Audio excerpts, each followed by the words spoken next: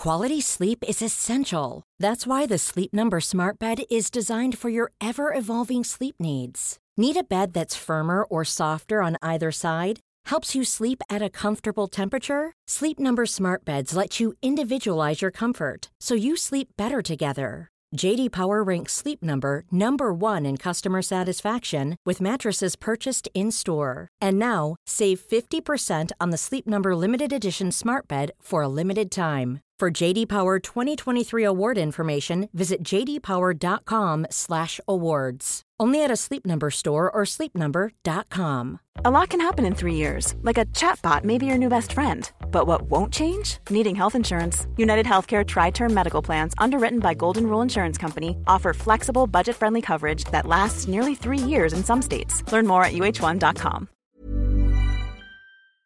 On the morning of Thursday, February 24th, President Vladimir Putin declared the start of military operations in Ukraine. I decided to conduct a special military operation. It aims to protect people who have been bullied and subjected to genocide by the Kiev regime for 8 years. For that, we will strive for demilitarization and denazification of Ukraine, and will bring to justice those who committed multiple bloody crimes against civilians, including Russian citizens. We urge you to lay down your arms immediately and go home.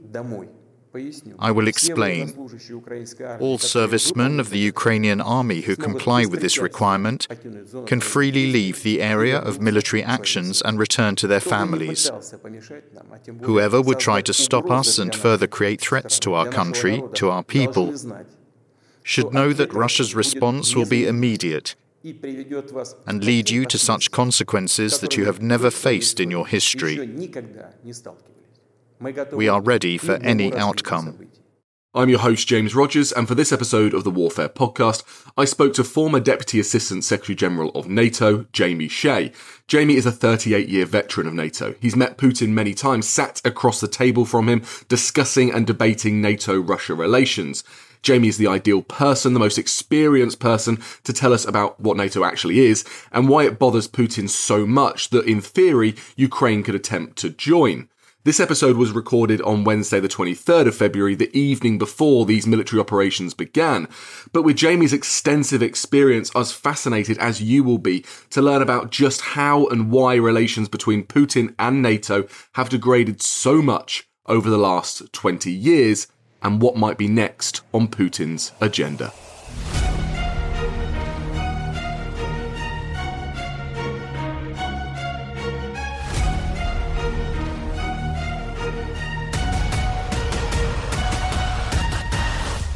Hi Jamie, thanks for taking the time to chat today. How are you doing? Very well, James, and thanks for inviting me on today. Not a problem at all. I'm sure you're a very busy man at the moment, especially with the tensions going on with NATO and Russia, and so it's really great to have you here to give us a little bit of, history into NATO and a little context in terms of what's going on with NATO, Russia and Ukraine. But before we get into all of that, perhaps you could tell us a little bit about your own history and your own roles in NATO. Well, again, thank you for the invitation tonight, James. I was a member of the NATO International Staff for 38 years, so it was basically my life and my career. I started in 1980, 9 years before the Berlin Wall came down. The Cold War was, in fact, far from over, because in my early years at NATO, we had a major crisis with the Soviet Union over the deployment of intermediate-range nuclear weapons in Europe and massive peace demonstrations against NATO's nuclear weapons on the streets of Western Europe. So I had a fairly exciting start getting into that.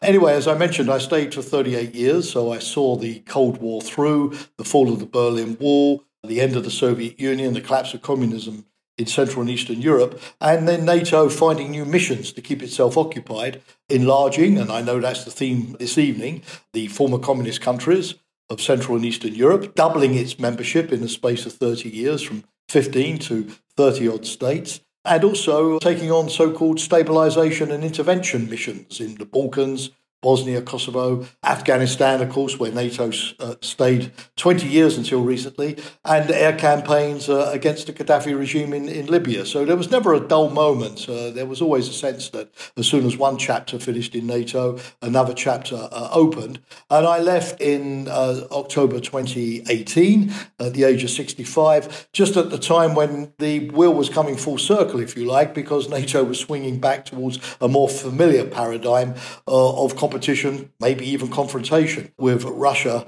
the balance of power and the contest for influence over Central and Eastern Europe. So we're at a point now where you say that NATO has come full circle in many ways, but a lot of people are still surprised at this animosity between Russia and NATO. Is it the case that NATO was pretty much established as a means to try and counter or balance the power in Europe between the Soviet Union, the Warsaw Pact, and, of course, NATO powers, Western powers? Was that not the whole purpose in the first place? Was that not why NATO was established? Well, there was a famous quip by Lord Hastings Ismay, who was Churchill's aide-de-camp during World War II, and Churchill rewarded him by sending him off to become NATO's first Secretary-General once the alliance was established in 1949. And he was always asked the question, well, why NATO? And he used to say, well, it's very easy. It's to keep the Americans in, the Russians out, and the Germans down.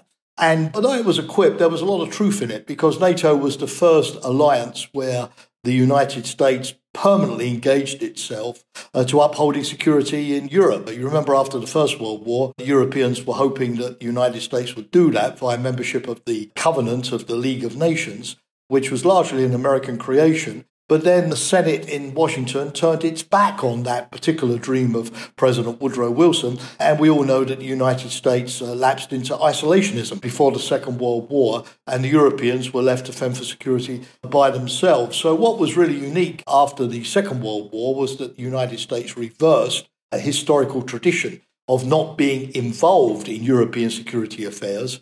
That was George Washington's advice to the American people in his farewell address: stay clear of entangling alliances. So fortunately, the Truman administration didn't heed that advice and did commit itself, the United States, to an open-ended military defense of Europe. This was called for by the Europeans, who in fact absolutely did become worried about the growth of Soviet power after World War II.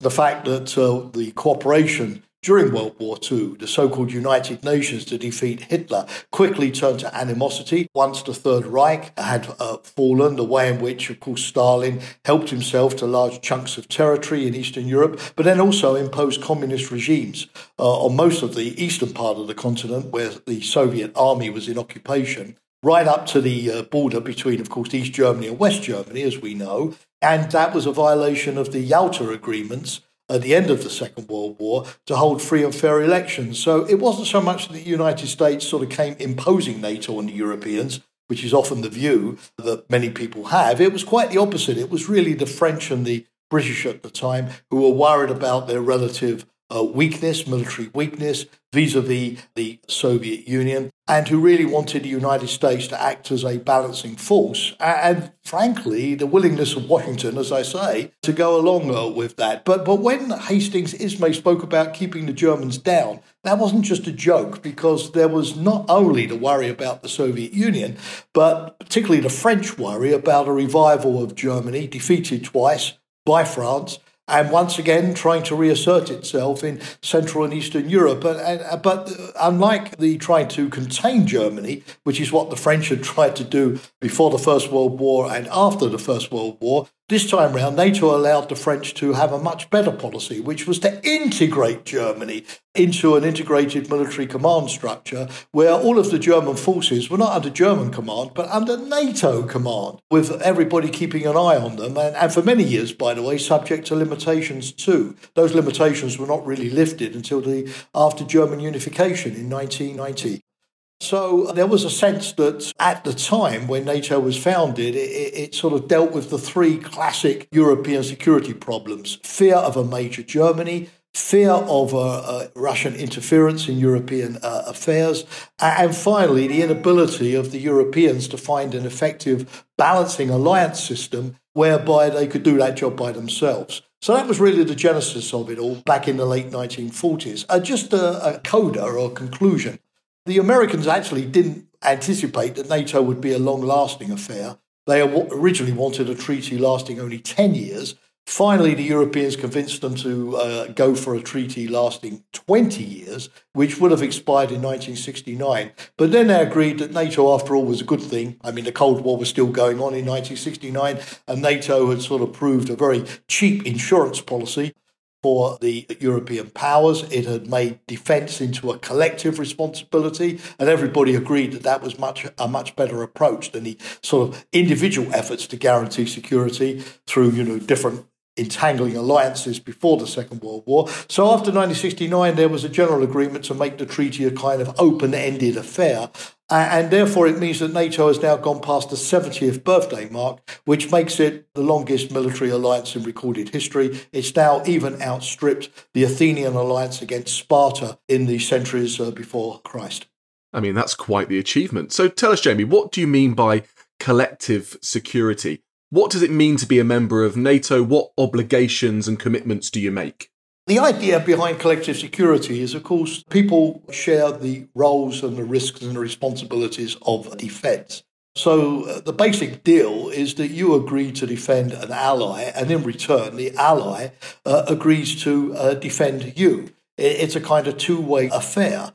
And it also means that each individual ally, because it has the defence guaranteed by NATO, can specialise in certain roles and missions. It doesn't necessarily have to have a big army, a big navy, a big air force. It can, for example, a small country in Eastern Europe can quite clearly see that it can't afford an air force, so it should allow the Americans or the British or the French or the Germans to do that. But it can specialise in medical units or chemical biological warfare units or military engineering units or whatever. Iceland is in NATO and doesn't even have armed forces of its own, but it's contributed by sending doctors to Afghanistan or by running Kabul airport. Yeah, air traffic controllers. Yes, absolutely. So it's pretty much a mixed bag. And I think the flexibility of the system is one reason why it has survived, because it basically allows countries to have better security at a lower level of defence spending than was the case before. If you go back, to the 1930s, you find countries desperately increasing military budgets and arming at a furious pace, while clearly seeing, in view of the deteriorating international situation, the rise of Hitler, the rise of Mussolini, the rise of the Soviet Union, of Imperial Japan, that they were getting less security and having more risks all the time. So it's rather like an insurance policy, James. The idea is that you pay a premium which is affordable, and in return you get excellent coverage. But of course, the alliance rests largely on the willingness of the United States to provide the basic security guarantees, because there's no doubt that the United States is by far the largest spender in NATO. It spends twice the average of GDP on defence than the Europeans do, and that's historically been the case. It provides well over 60% of all of the vital capabilities on which NATO depends, including the important nuclear deterrence. And we all know that when it comes to reassurance, countries like Poland and the Baltic states don't sort of really phone up European NATO members for help. They first of all say to Washington, send us the 82nd Airborne Division, please. Send us your F-35s or your F-117s or your Apache helicopters, as we are seeing, vis-a-vis Russia at the present time, because they know that that's the thing that really does deter Russia and really gives them that kind of reassurance. So yes, it's a collective organisation in which everybody contributes, but if it isn't really underwritten by the United States, as it has been historically, then its deterrence value would slide quite quickly. So you mentioned already a little bit about this expansion during the 1990s. Tell us, how much did NATO grow? What were the rationales behind this, and what are the implications of this rapid growth? Yeah, that's an excellent question. What happened is that in the beginning of the 1990s, NATO really didn't have enlargement on its agenda, not because, as the Russians pretend, NATO had given Moscow a guarantee that it would not enlarge. That's not true. That guarantee was never given. But it was because at the time in the 1990s, NATO was thinking that the future would lie in partnerships. informal security partnerships, military training, military assistance to the new member states of Central and Eastern Europe. By the way, many of those states also initially were attracted by the idea of going back to neutrality, for instance, like Sweden or Finland, or joining the European Union to have economic prosperity while not taking on the burdens or the risks even of a military alliance like NATO. But in the middle of the 90s, the mood changed because the countries of Central and Eastern Europe elected leaders like Havel in Czechoslovakia or Lech Walesa in Poland, who really sort of felt that NATO had given the Western Europeans good protection.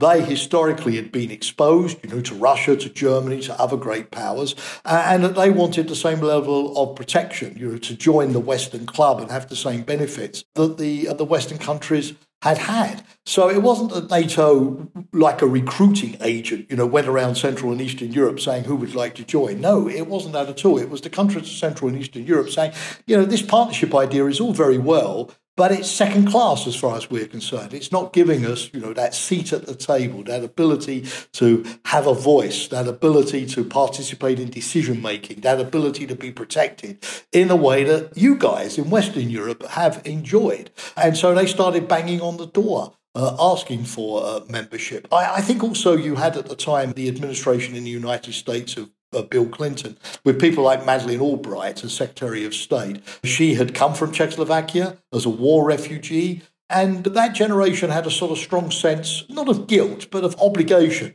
They felt bad about Yalta. They felt bad about the division of Europe and the inability of the United States to prevent that at the time. And they felt that it was a kind of historical debt to repair Yalta and the division of Europe by bringing these countries into NATO.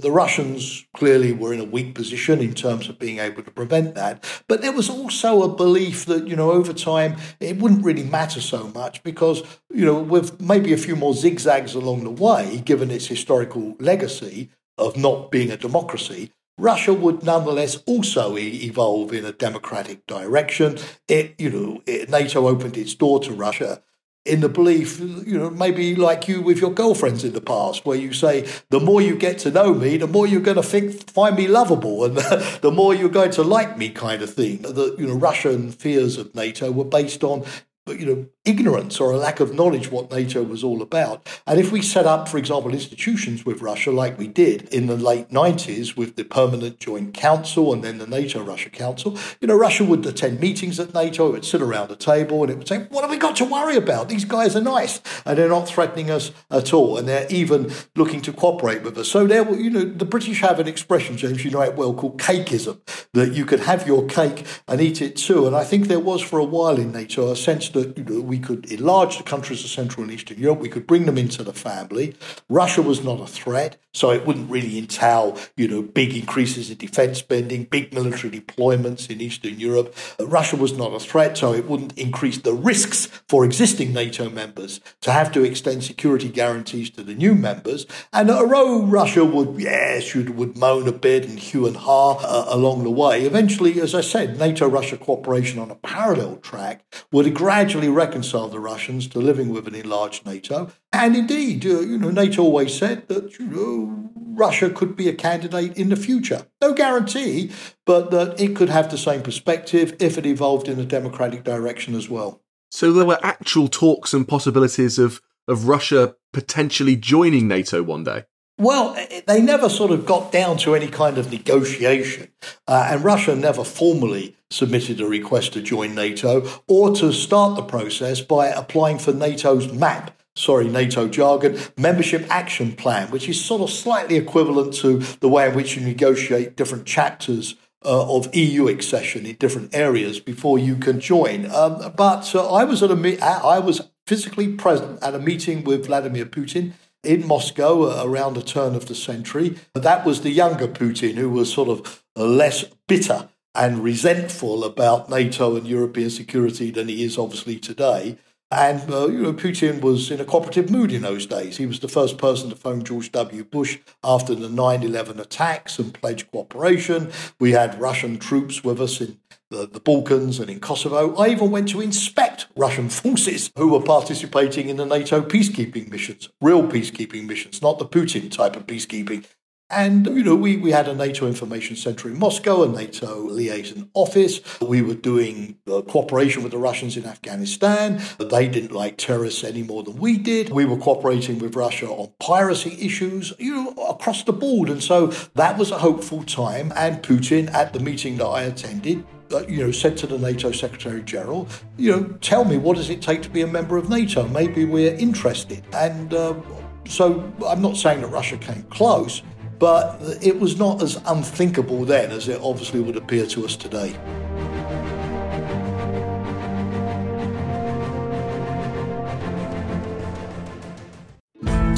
Ever wanted to know more about some of the greatest stories in history? Kings, queens, knights, monks, peasants, battles, castles, love, hate, treachery, and revenge? They're all waiting in the greatest millennium in human history. Well, yet anyway. I'm Matt Lewis, and my co-host Dr. Kat Jarman and I are waiting to tell you some of the most exciting, exhilarating, fascinating, and less well-known stories of the Middle Ages. What are you waiting for? We've gone medieval with History Hit. Are you coming?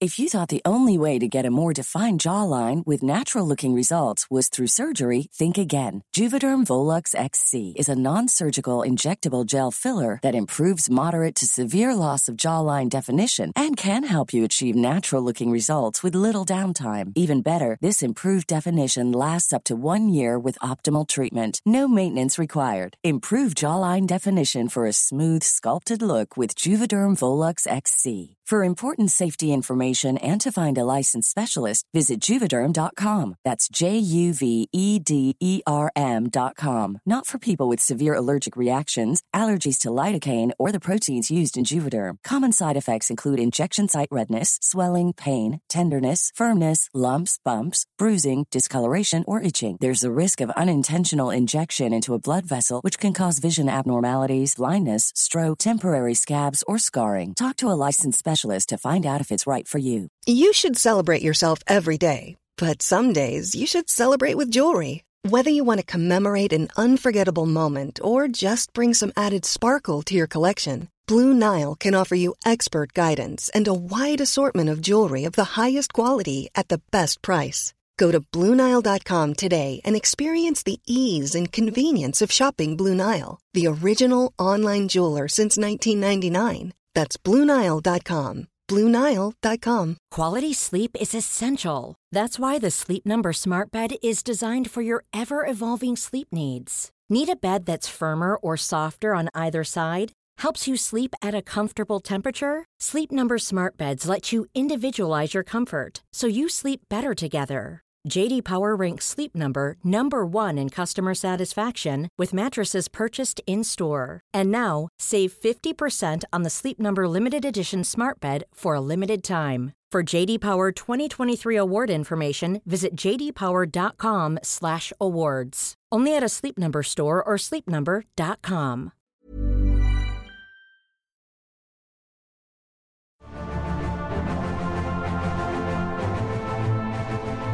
There was a ripe time, you're saying, a thawing of relations where things were going well, which seems so strange to us today, as we see a really angry, disgruntled Putin who almost appears fed up, betrayed, tired, annoyed, angry, and desperate for a little bit of, bolstering of Russia's own pride and potentially a little bit of revenge against this NATO expansionism. Is it that NATO expansionism that has really seen these relations between Putin, between Russia and NATO, just tank over the last 2 decades? Well, there were many factors in this. And of course, James, as you know, as a political scientist yourself, one of the difficult things, particularly when you're dealing with dictators and their very sort of phony view of the world, they do live in bubbles where they have people telling them what they want to hear. And so don't think that because somebody is a leader, they're necessarily connected with reality. We know from history that that's often not true. And listening to Putin's TV talk the other day, I was quite alarmed by, the way in which he distorted facts. And I thought to myself, God, if he really, really believes this, then we're in deep trouble. So it's not always easy to know what part is excuse, trying to portray themselves as the victim, the innocent party constructing a propaganda narrative and what part is deeply held belief. But sure, yes, given Putin's behaviour, there must be a part which is deeply held belief. It's not just NATO enlargement. I mean, Russia was also irritated by the way in which NATO intervened in Kosovo in 1999 to stop Serb paramilitaries persecuting the Kosovo Albanian population. And NATO believed that it stood for human rights, that it was upholding the principles of the UN Charter. Many other countries supported NATO on what it was doing, preventing genocide, whereas the Russians saw it completely differently. That NATO was acting without a UN mandate, therefore it was violating international law, it was intervening in the sovereignty of another country, precisely what we're accusing Russia of doing in Ukraine today. It was killing people because of the obvious accidents, the so-called collateral damage, as it was called at the time, that occurred. And NATO, having been a defensive alliance, and told Russia that it was a defensive alliance, suddenly showed that it wasn't, because it was, as Putin saw it, carrying out aggression against other countries. So there was, if you like, already then a sense that Russia and NATO were looking at the same world, but through different parts of the telescope with totally different mirror images of what they were up to. And the same thing happened in Libya, where, fortunately for NATO, Putin was out of power at the time, and his deputy, Dmitry Medvedev, was occupying the hot seat, keeping it warm for him until constitutionally Putin could come back. And Medvedev upset Putin by actually abstaining in the United Nations, thereby allowing NATO to carry out a bombing campaign against Gaddafi in Libya, again to uphold human rights. But again, the Russians saw this as NATO acting as Globocop, as they would have called it. So that was an irritation as well. I think also fundamentally, Putin generally believed that once the Soviet Union had collapsed and the Warsaw Pact had dissolved, that was the Russian defense alliance in Eastern Europe, NATO would no longer have a raison d'etre and would fade away as well. And I think he was quite surprised to see that didn't happen, and that what the Russians were looking towards at the end of the Cold War, which was a kind of pan-European security system, modelled on the old League of Nations, where the large powers would be in some kind of security council, calling all of the shots. Russia would be up there as part of a very exclusive club. And it didn't happen at the NATO-Russia Council. Russia took its place as just a member like any other member, between Slovenia and between Romania, with no particular special status. And Russia simply wasn't willing to accept a European security system based on equality, where little Luxembourg or little Iceland or little Slovenia would have an equal voice or an equal vote. So I think there were lots of irritations building up. Enlargement is a difficult one to call, because when NATO first enlarged, it made it clear to Russia in 1997 that this would not lead to any military build-up of NATO's forces in Central and Eastern Europe. This became known as the three no's: no nuclear weapons, no combat forces, no foreign troops on the territory of the new member states. In other words, NATO was very conscious that it should show the enlargement to Russia as being about Eastern Europe politically moving west, and not about NATO militarily moving east. In fact, I can recall many times when defence ministers or foreign ministers from Eastern Europe states would come to my office and complain to me, "Jamie, we've been in NATO for 15 years. This is one particular Polish foreign minister. I don't forget it. And all we've got to show for it is a virtual training centre in Bydgoszcz." What he meant, where are the American tanks? Where are the divisions that we were anticipating? And of course, NATO deliberately didn't do this because it argued at the time that the real security challenges were not in Eastern Europe, but they were in Afghanistan or elsewhere. In other words, Eastern European countries joined NATO and found that they were being asked to go to Afghanistan rather than the Americans were being asked to come to Warsaw or Vilnius or Tallinn and so on. So to be frank, it's only really in response to Russia's aggressive behaviour that the situation has changed. It's only now, since 2014, when Russia illegally annexed Crimea and virtually sort of declared the age of cooperation to be permanently over, and more recently with what you've seen in Ukraine, it's only now that NATO has seriously started to think about defending its Eastern European members. Up until now, NATO has had just 4,000. That's hardly going to frighten Russia, forces in the three Baltic states and Poland, virtually nothing in Bulgaria or Romania. So what we have to try to tell Putin although it's not an easy message to get over, he's rather like the pyrotechnic firefighter. He's the chap who sort of starts all of the fires and then moans that he has to come in and put them all out. For example, Ukraine was pledged to neutrality before 2014. It wasn't looking to join NATO. It was only once the Russians started to bite off chunks of Ukrainian territory that they got worried and started to turn to NATO. So in a way, we're in a kind of difficult situation where you might call it a vicious circle, where what Russia does drives countries closer to NATO. Finland and Sweden have now reopened their should we join NATO debate, which certainly wasn't there a couple of years ago. So Russia does something aggressive, frightens countries that then come to NATO, and then Russia complains that NATO is getting bigger and victimizing Russia, so they have to respond even more aggressively to stop it. And I suppose the big thing now is how do we try, particularly with Russia, to break out of that vicious cycle, which is spiraling ever more towards a larger sort of confrontation. Well, Jamie, you've asked my final question. How do we do this? What does victory look like to Putin here? Or what at least would he accept as some sort of consolation to save face domestically and potentially to avoid a full outbreak of war in Ukraine? The point, of course, James, is nobody knows. And one of the big mistakes we always make is thinking that because we're rational, hopefully sensible, hopefully sort of semi-intelligent political scientists, at least trying to make, educated guesses, even if we can't always be right. But we sort of imagine that because we see the thing rationally and think, well, what's he got to gain by occupying Ukraine? How's that going to help Russia? What if he gets a bloody nose and loses a bulk of his army?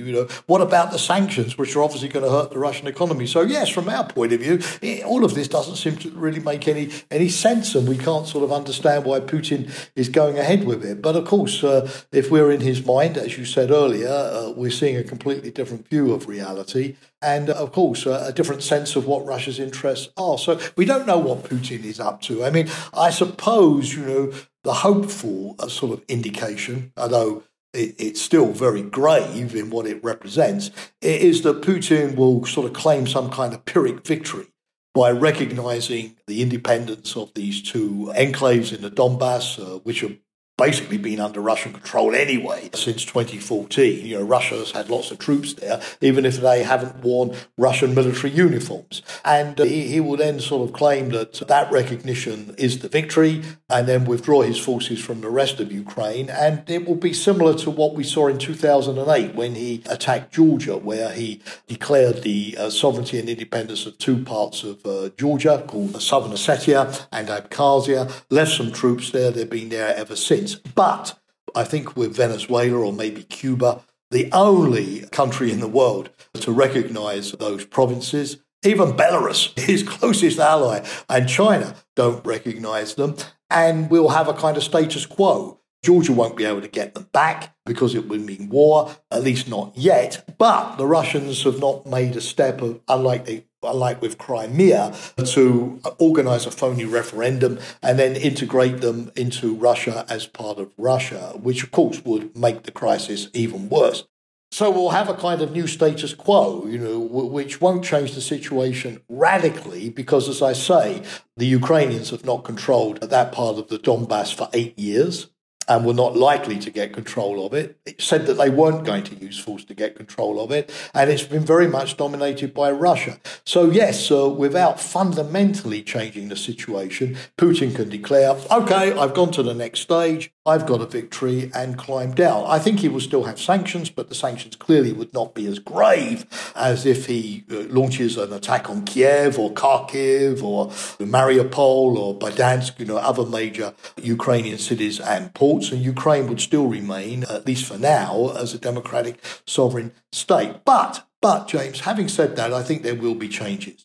I sense that this time round, things are different. The West has really woken up in a way that it didn't before in Georgia in 2008 or even over Crimea in 2014, to the fact that Russia is now an antagonist, that it does not wish us well and is set on a path of confrontation. There will be more to come. Obviously, as long as Putin is in charge, we'll maybe get a breather over the summer, but then the next crisis is sure to come.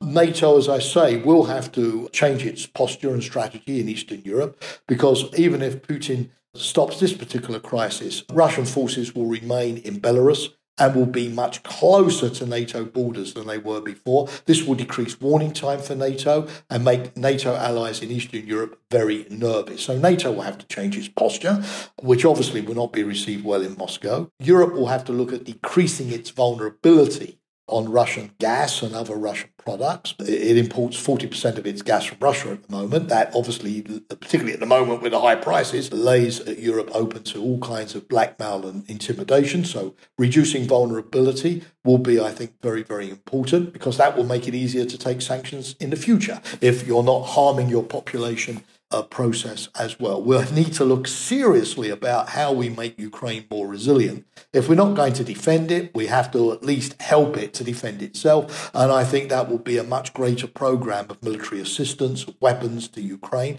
Putin will complain and say that's provocative, but as he's being aggressive vis-a-vis Ukraine, even when NATO is not arming the Ukrainians, I don't mean NATO, the organisation, but NATO member states doing it, you'll be damned if you do and you'll be damned if you don't. So might as well do and help the Ukrainians to defend themselves. And I think finally, we now, unfortunately, recognise that we're in a long-term competition with Russia, as we are with China. Hopes that we could sort of, have partnership, or that you could have compartmentalised cooperation. Okay, we're arguing about Ukraine, but in Afghanistan we're cooperating, or on the Iranian nuclear file. So, let's be happy with that. But that's not happening, because we see Russia, for example, pushing the French out of Mali and interfering in Libya and in the Middle East, trying to frustrate the West globally, sending Tupolev bombers to Venezuela in Uncle Sam's backyard.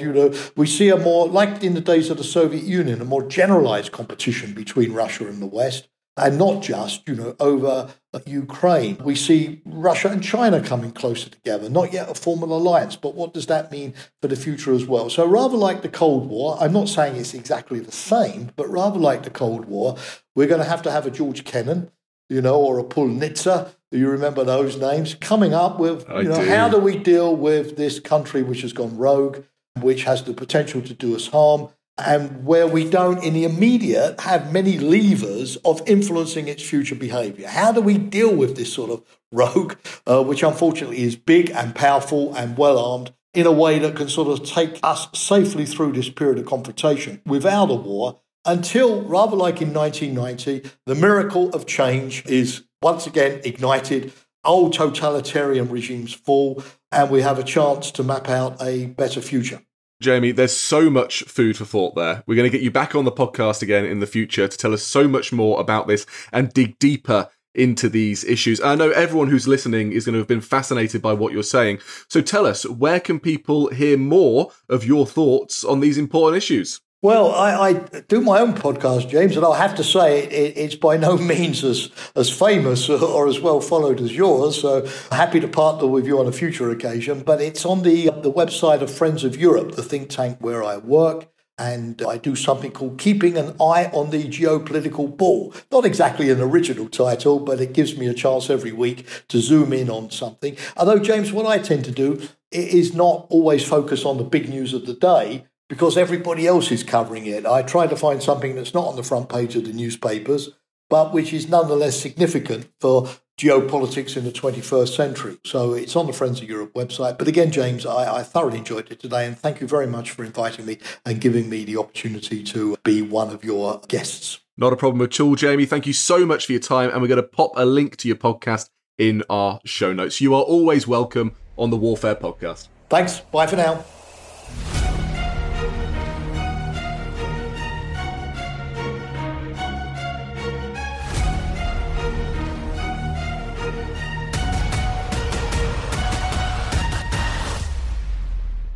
Thanks for tuning in. Remember to subscribe so you can access our original cutting-edge military histories each week, twice a week, every week. And if you think there's a history we need to cover, or you want to share your own family histories, then email us directly on warfare@historyhit.com. When you make decisions for your company, you look for the no-brainers. And if you have a lot of mailing to do, Stamps.com is the ultimate no-brainer. It streamlines your processes to make your business more efficient, which makes you less busy. Mail checks, invoices, legal documents, and everything you need to keep your business running with Stamps.com. Seamlessly connect with every major marketplace and shopping cart. Schedule package pickups and see your cheapest and fastest shipping options from different carriers, with rates up to 89% off USPS and UPS rates. And with the Stamps.com mobile app, you can take care of mailing and shipping wherever you are. Make the same no-brainer decision as over 1 million other businesses with Stamps.com. Sign up with code PROGRAM for a 4-week trial, plus free postage and a free digital scale. No long-term commitments or contracts. That's Stamps.com. Code PROGRAM. The secret to summer-ready skin is here. Osea's #1 best-selling Undaria Algae Body Oil, clinically proven to instantly improve skin elasticity and transform dry skin to silky, soft, and unbelievably glowing. Its signature scent of freshly squeezed grapefruit, cypress, and mango mandarin transports you to sun-kissed summer days. Get healthy, glowing skin for summer with clean, vegan skincare from Osea. Get 10% off your first order site-wide with code GLOW at OseaMalibu.com. And before you go, remember, as a Warfare listener, you get a special discount at History Hit. Subscribers get access to blissfully uninterrupted, ad-free podcasts and thousands of hours of history documentaries. You've got everything from the American Revolution to my own documentaries like Traces of War, Weapons of War, and 24 Hours in Normandy, where I follow in the footsteps of the Green Howards on D-Day, from their beach landings to being awarded the Victoria Cross, and all the way through their first day where they made it 7 miles inland, further than any other British or American unit. So head over to historyhit.com/subscribe or follow the link in the show notes and use the code WARFARE to get 50% off your next 3 months. That's the code WARFARE to get 50% off. And if you're an Apple listener, you can subscribe for new ad-free episodes within the app. So give it a go. I know you're gonna love it.